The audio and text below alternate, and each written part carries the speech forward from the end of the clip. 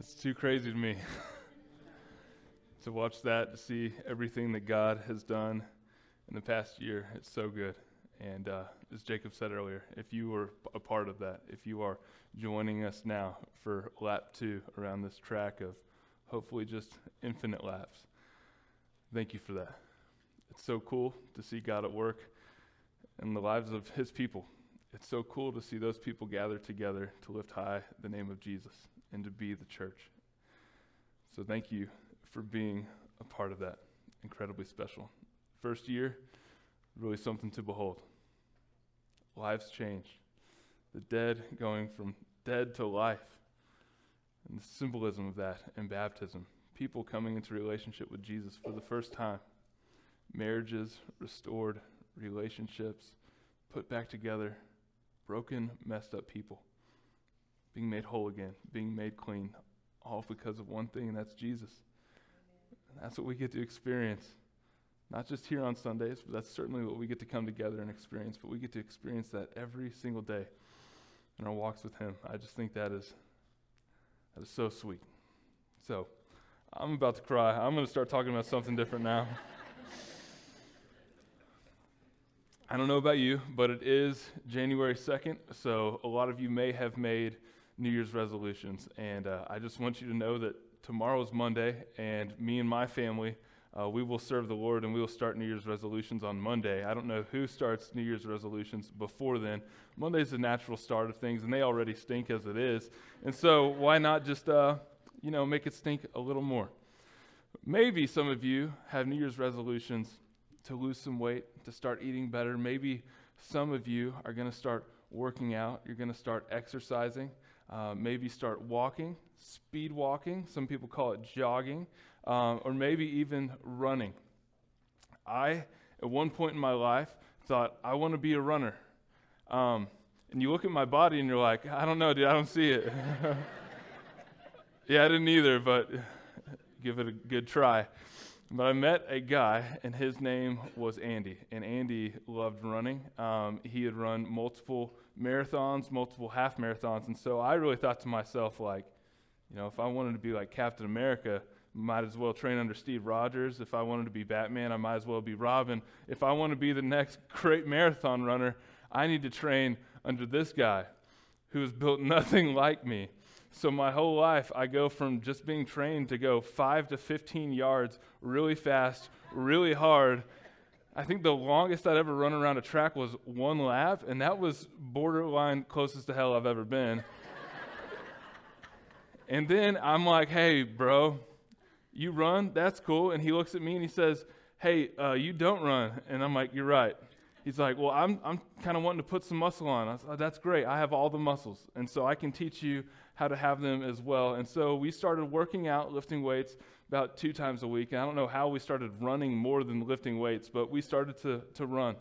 And it started off, a good quarter mile, and I was toast. And then it went up to a half a mile, and eventually 1 mile, and I was feeling pretty good about myself. I just ran a mile. I'll probably take a couple weeks off. I'm doing pretty good running right now. 26 more of these, and I'll be there. And then we bumped it up to 3 and back down to 2, from 2 to 5. And the first time I ran 5 miles without taking a break, I was feeling like Sylvester Stallone in Rocky, like I was ready to take on anybody. And then Andy said, hey man, there's a race coming to town, and I think, you're really progressing well. You're the slowest runner I've ever seen in my life, but I really think, you're sticking to it. You're not quitting. That's good. But I really think that this race will kind of help you take your running to the next level. You're a competitive guy, and I feel like this is kind of the perfect thing for you. And so I was like, all right, man, so what is this thing? Like a 1K? You just run 1K? I don't know, how far is a K? And so it turned out it wasn't measured in Ks. It was measured in miles, and there were 13 of them. And so I signed up for this thing, and I was like, okay, I'm just going to go for it, and we're going to run, and we're going to see how this is going to happen. Maybe you've heard of it. This thing is called a Tough Mudder. Go ahead and show. That's not a bad word. It's Tough Mudder. There's a lot of mud involved in this. And so basically what it is a race where you start at a starting line, just like every other race, and you run to different obstacles for half a marathon's worth of mileage. Okay, so 13 miles, and then every once in a while there is an obstacle that you have to get across. Okay, so this one right here, everybody looked around. It was me and a 400-pound dude next to me, and they were like, "Hey, you're the kind of the biggest dude here. The rest of us, we look like runners. He's going to have to get up on your shoulders to get up here." And so that was a lot of fun. This right here, I don't know, monkey bars, they're not the same as when you were a kid. Okay? I don't know when the last time you did monkey bars were, but it just rips all the skin off your hand. But I did make it across, and a lot of people fell in. I was like, that's what you get, runners. Okay. And then literally the worst thing I think I've ever done, not the worst thing I've ever done in my life. It's pretty close. It's like, here's Christmas lights, here's this. Okay? So this is the finish line. And so what the finish line is 100 feet, and it's just bales of hay that you have to hurdle over. But you see these things dangling down? That's not like streamers like, "Hey, you did it, good job." Those are live wires, okay? These are some sick, demented people. You run through that, and just when you feel like you're doing good, they wait for you to jump over the bale of hay, and they just initiate these things, all right? They switch it on. You get shocked. I don't know, it felt like 1,000 volts. I'm sure it wasn't even 120. But you just basically black out in the air, and you land face first. They did that to me 3 times trying to get across. So I learned some things, okay? First of all, I'm never doing this silly race again. Second thing I learned is I'm not a winner, okay? Like, man, we took off out of the starting blocks. We took off hard. There was a lot of people that were thinking, man, they must really run every day of their life. But what I also noticed is I was passing these people up on mile 2, mile 3. Now, I was not running to win the race, but I was running to completion. Today, we're talking about finishing the course. As we dive into what the Apostle Paul says in Acts 20, verse 24, we are looking at finishing the course. As a church, we are one lap around this track. We have ran, and we've started off strong. But here we are at our first obstacle. And it's not really an obstacle. It's just another year. We've made it through COVID. We're going to make it through other things. We're going to band together as a church. We're going to rely on Jesus. And we are going to keep running. Paul uses this metaphor, race, or finish the course, over and over and over. In the NIV, it says, if I may finish the race, if I may finish the course, it says in the ESV. But I think Paul is writing out of a place of experience.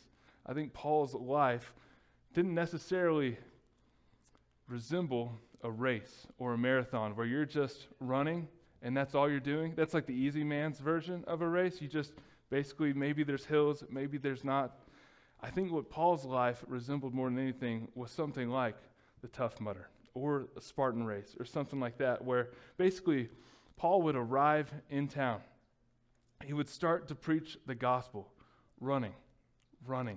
And then he would face opposition. All of a sudden, an obstacle pops up. He would often come close to death, another obstacle. And then he would either be ran out of that town or he would have to sneak out in the middle of the night and leave for another town, again running. In Paul's life and in his ministry and all of his missionary journeys, this was rinse and repeat over and over and over. And so today, I hope that we find encouragement. Because as we read this part of the book of Acts, Acts 20, verse 24, this is the first time that Paul ever addresses a body of just believers. And he is addressing the elders of the church in Ephesus.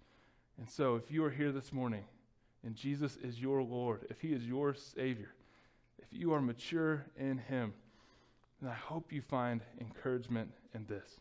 As you have run around the track, as you have hurdled so many obstacles over and over and over throughout the years in your life. And I hope we find encouragement in this today as a church as we look to do the same thing.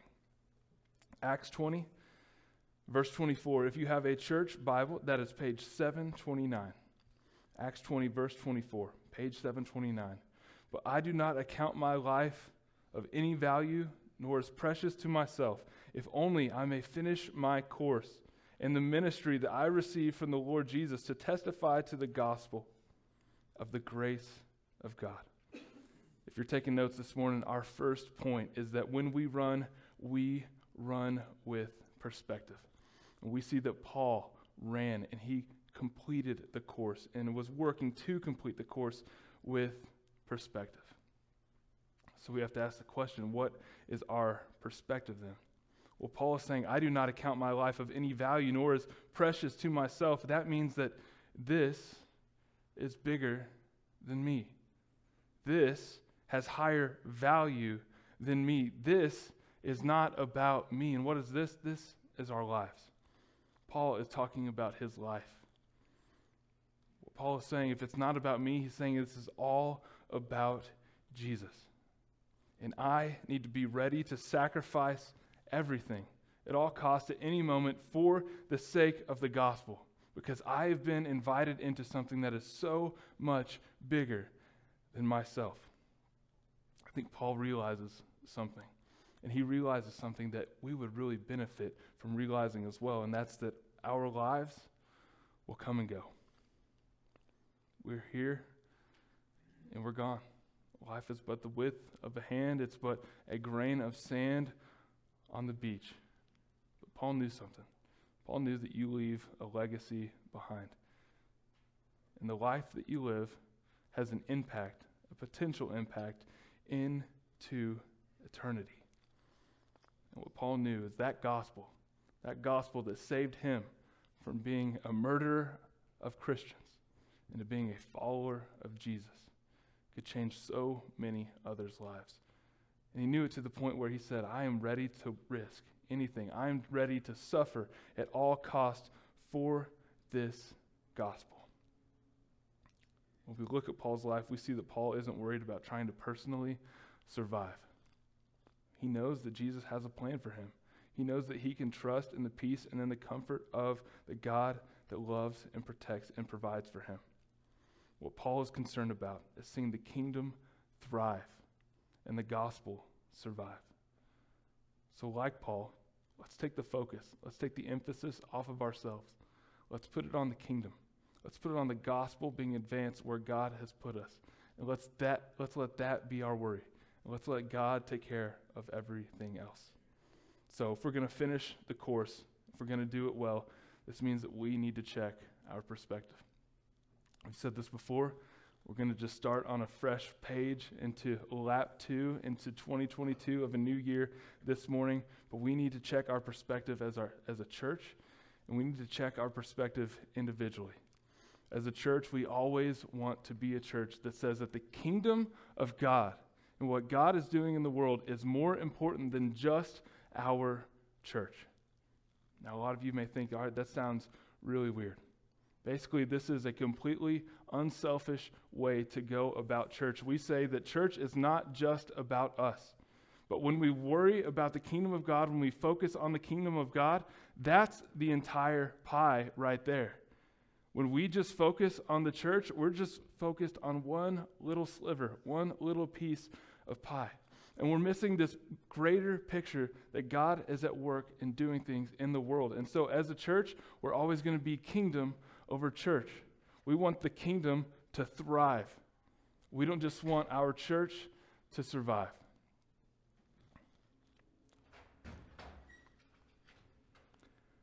What this means for us is that we raise up people. You'll notice we just sent out the jumpers.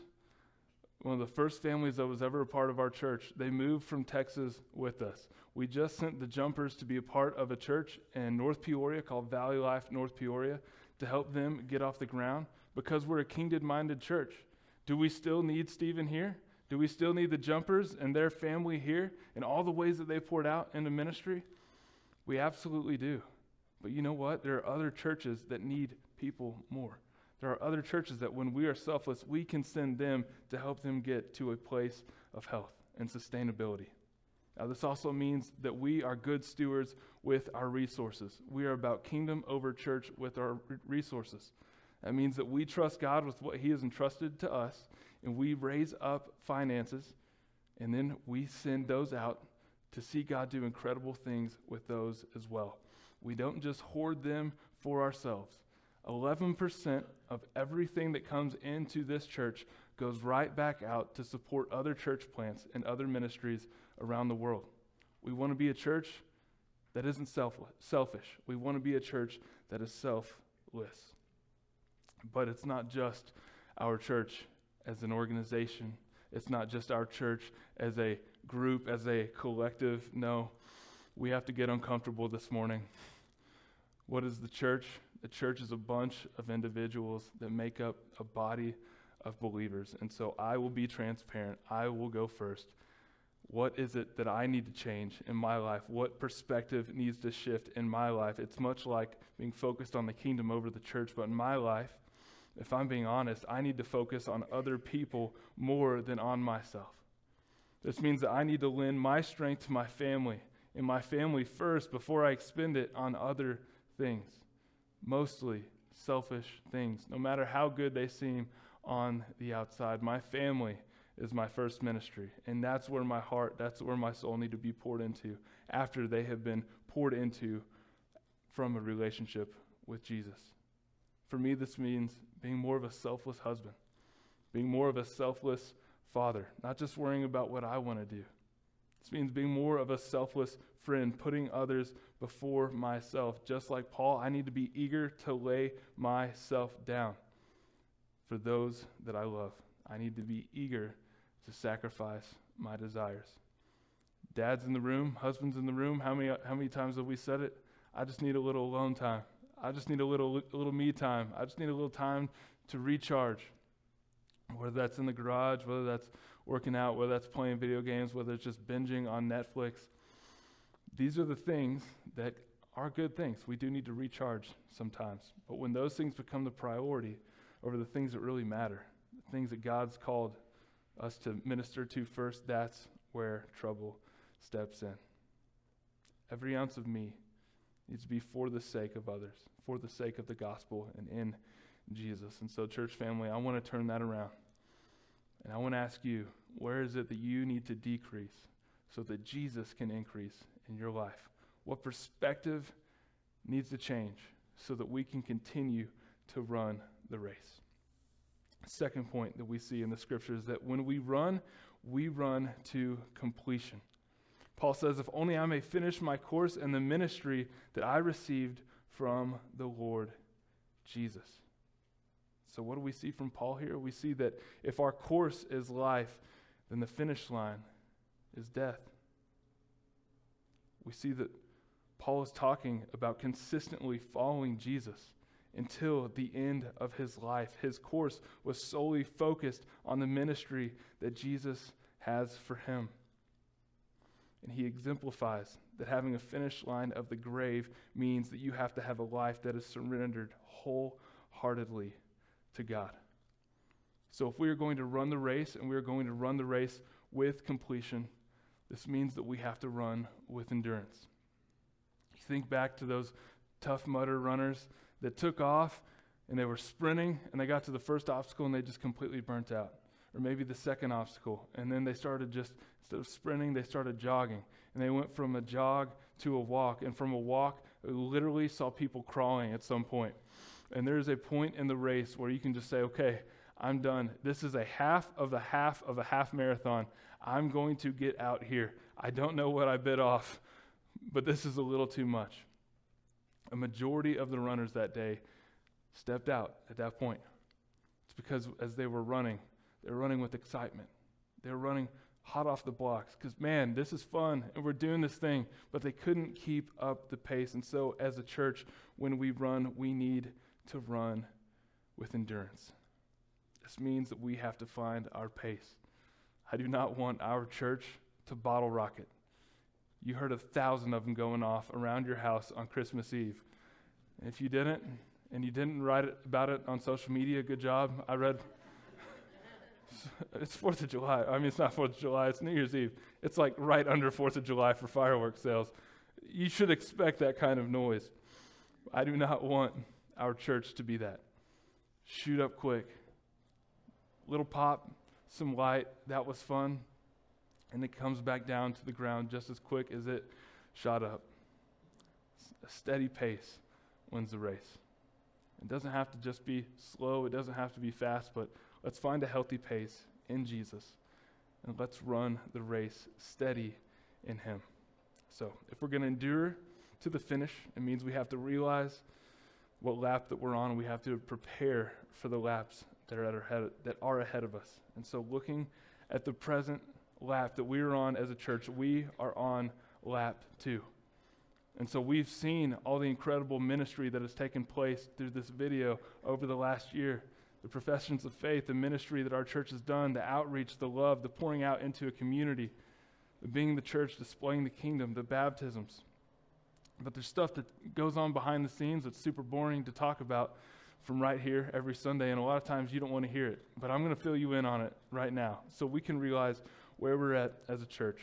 Over the past year, we have been working on becoming incorporated as a church. So what that means is we had to write a constitution, come up with a church governance structure, write bylaws, and come up with an articles of incorporation. We worked on it for most of the last year. And what me and Jacob realized as we sat down to write these things is that if we were to write these things, and Jacob and I were going to be here for the rest of our lives, and nothing was ever going to change, if God was never going to call us somewhere else, or if nothing was ever going to happen to us health-wise or anything like that, then man, we could knock these things out in like 2 days. But then a podcast came out. Maybe you've heard of it. It was called The Rise and Fall of Mars Hill. And basically it tracks the rise that started off good and healthy of a church called Mars Hill in Seattle, Washington. And then it tracks the decline and the death eventually of that church. Every church has a birthday, but every church also has a funeral. And so we wanted to take some time to look into the future, not just over the next couple weeks, that's usually as far out as we think, but over the next year, over the next 2 years, over the next 10 years, the next 2 decades, the next 3 or 4 decades. What does it look like when our children are adults and are part of this church? And so we have to create and cultivate a church for right now, but we also have to look into the future to protect the church of potential threats in the future. As Paul is writing this, he warns about this a little bit later on in his words to the elders in Ephesus. Acts 20, verses 28 through 30, he says, "Pay careful attention to yourselves and to all the flock, in which the Holy Spirit has made you overseers, to care for the church of God, which he obtained with his own blood. I know that after my departure, fierce wolves will come in among you, not sparing the flock. And from among your own selves will arise men speaking twisted things to draw away the disciples after them." So we have to cultivate, we have to create a church that is healthy, that is fruitful right now, but we also have to set something up that is going to be protected and going to be able to sustain healthy life for the future. And I am super excited to tell you that I'm not touching those things anymore because I sent them off to a lawyer at the end of last week, and they are officially written until I have to make changes to them. So, and then I'm going to send them to Jacob. He's going to make those changes. It's going to be great. It's not just about the behind the scenes as a church. We have to look at the community that surrounds us. We have to look at why God has sent us here. And that means that we have to continue identifying needs in our community. We live in a community that lacks community. We have identified that. Many of you that have been through Starting Point have heard that as we surveyed all 3 neighborhoods, Asante, North Desert Oasis, South Desert Oasis, that we came across 5 houses in a row where 5 different people said, "Hey, I just want community. I just want to know my neighbors." That's 5 people in a row that have never gotten outside of their house to talk to each other. So as a church, our mission is going to continue to be to create community, to discover true life in Jesus. We live in a master plan community where people don't talk to each other. People avoid each other when they're taking out the trash. People just park in their garage and they go inside and live in isolation. But we don't just live in a community that lacks community, that lacks relationships. We also live in a community that lacks the gospel. We live in a community that desperately needs Jesus. And the craziest thing is, I get it, that so many of them don't even know that they need Jesus. And so what we have to ask ourselves as a church is, where else can the church step in to this community? It's not just 3 neighborhoods anymore. New neighborhoods are popping up every single day. And every time I see a new house built, I thank Jesus that he let me be a part of a church that gets to be on the ground floor for the gospel where God is moving in Northwest Surprise. I think what a blessing that is. So as a church, we need to continue to identify the needs of those around us. And we need to continue to endure so that we can meet those needs and meet those needs well. I'm not saying we're going to meet 20,000 needs at once. It's not possible. I don't want to be a church that's an inch deep, 4 miles wide. But with the needs that we meet, I want us to meet well, and I want to see lives changed from it. So, as we prepare for the future as a church, we're becoming incorporated. We're going to become an entity. As an entity, we can purchase land. And so we're going to be on the lookout for different spots of land. And I know that can be an exciting thing, but I want to give a word of warning, okay? I can be a dreamer. Let me just, a couple drops of reality here. Land in this part of town comes and goes. It comes and goes quick, and it's really expensive, all right? People come in, buy it up. Next thing you know, CVS is moving in. Next thing you know, Fry's is moving in. And that's awesome. We want to be a part of that growth, but I think as people, we can become so attached to one space. And what I know for sure is that God has called us to this part of the city. Northwest Surprise is the place that he has called us to reach people for the gospel. But I don't want us to get so married to one piece of land. Let's look at a piece of land as an opportunity to get prepared for what God has for us in the future.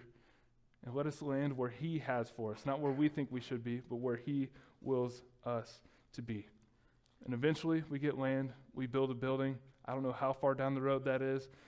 People start throwing around millions of dollars, and that's just like the scariest. I guess billions would be a little bit scarier, but it's a lot of money. And I've seen God do crazy things. And I know that if it is his will, then it is going to be his bill, and he will write that check when the time comes. But we want to become a central hub for church planners, for elders, to be trained so that families can be sent out to plant more churches in communities that don't have the gospel, much like the one that we are living in. And this isn't saying that we want to be the next megachurch, as we've talked about before. We want to build a building, we want to get up to 400 people, and we want to continue to send people out every step of the way. We want to be an intentional church, intentional with how we disciple, how we raise up, how we train, equip, and encourage our people today, so that when the time comes and God calls them to go, they are ready to go. But again, this isn't just about the church. This is about us as well, our own personal lives. There's places that I need to give up to the Lord. There's places that I need to look at in my present that if I'm going to endure, need to change. What I realize is I need to be a little bit more highway, a little bit less roller coaster.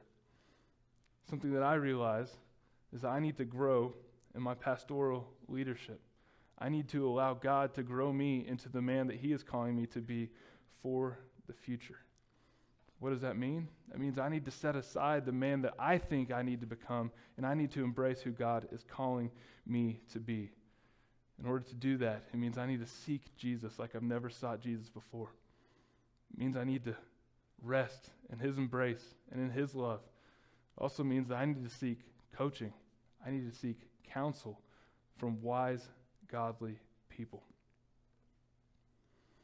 The reason for that is I'm sure you've heard there are pastors all around that their ministry looks great on the outside, but somewhere in the midst of their ministry, looking great, something changes on the inside.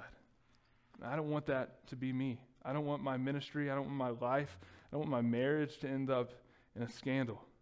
I want to be more madly in love with Jesus 5 years from now than I could ever dream about as I stand here before you today. And I want the same thing for you.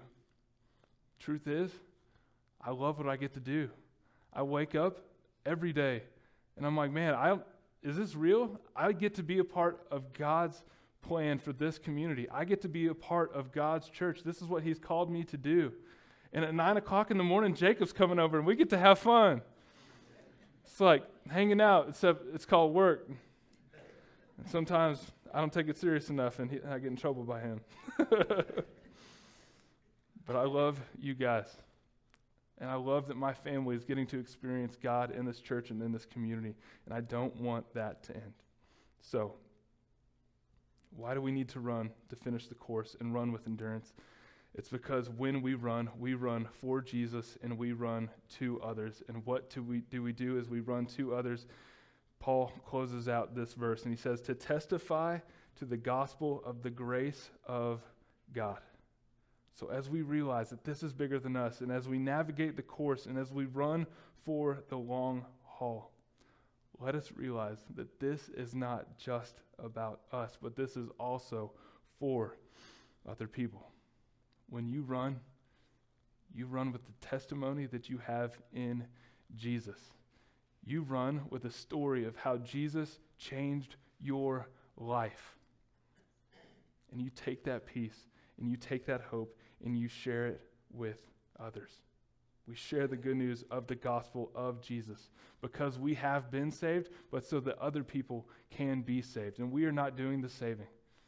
Jesus is alongside us, the Holy Spirit is in us, and God is for us, and we will not be stopped. No weapon formed against us will remain because Jesus will prevail, and the enemy will be defeated. So we take the gospel, we share the gospel. We are faithful with the gospel. And when we run with these words on our lips. Ephesians 2, 1 through 10. As Paul writes a letter to the very people he's addressing in this part of the book of Acts. He says, and you were dead in the trespasses and sins in which you once walked. This is us. Following the course of this world, following the prince of the power of the air, the spirit that is now at work in the sons of disobedience, among whom we all once lived in the passions of our flesh, carrying out the desires of the body and the mind, doing whatever we wanted to do, whatever felt good, whatever felt right, and were by nature children of wrath, like the rest of mankind. But God, being rich in mercy, because of the great love with which he loved us, even when we were dead in our trespasses, made us alive together with Christ. By grace you have been saved, and raised us up with him, and seated us with him in the heavenly places in Christ Jesus, so that in the coming ages he might show the immeasurable riches of his grace and kindness towards us in Christ Jesus. For by grace you have been saved, church, through faith. And this is not your own doing, it is the gift of God, not as a result of work, so that no one may boast. This is not about us, this is all about Jesus and what he has done. For we are his workmanship, created in Christ Jesus for good works, which God prepared beforehand, that we should walk in them. Church family, as I look around this room, I'm seeing so many believers that have been running the race for so many years. I want to tell you, good job. Keep it up. Keep enduring. Keep taking the gospel that you have received that changed your life to other people. Don't stop running, and don't stop running to other people that need you to run to them. In Jesus, for Jesus, to others. Thank you for considering your life worth nothing to you, if only you may finish the course. Thank you for setting the example for me, for the younger generation of the church, and may we, as the younger generation of the church, stay true to that legacy, to continue, just like you're staying true to the legacy of the generations before you, who are staying true to the legacy of people like Paul and the saints of the faith. May we keep running. May we take the gospel. May we see the lost be found. May we see dead go to life. May we see the broken and lost be saved. Let's pray. Jesus, not without you. This past year, not without you. The year ahead of us, not without you. The years ahead of that, not without you. And Jesus, all for you. Thank you, Jesus, that your love for us was so great, that you gave your life for us on the cross. That you came down from heaven, born in a manger, to live a perfect life, to be the perfect sacrifice, so that at your death, you would take our sin, and our sin would be replaced with your righteousness, so that we could be put back in right relationship with God, so that death would have no sting, so that sin would be defeated in our lives, so that we could be forgiven, made whole, put back together, washed clean, made new, all through you, Jesus. Father, this morning, if there's someone in this room that is yet to give their life to you and they feel that you are calling them into a relationship with you, and they want to experience that new life, that true life, that forgiven life, that put back together life, that clean life, that set free life, Father, I pray that you would give them the courage to let us know, to come find me down here in the front, to find Jacob after service, to find me after service, or to write it down on their Connect card. And if that's you, today we want to connect with you. We want to know, we want to walk alongside you in this. This is one of the biggest decisions that you could ever make. We don't want you to be alone in that. Jesus, I also pray for the believers in here who have been following you year after year after year. Continue to sustain your church, Jesus. Give us the energy. Give us the people to run alongside. Continue to give us your hope. Continue to give us your peace, your love that we do not deserve. Sustain this church, Jesus, to reach people for you. It's in your name we pray. Amen.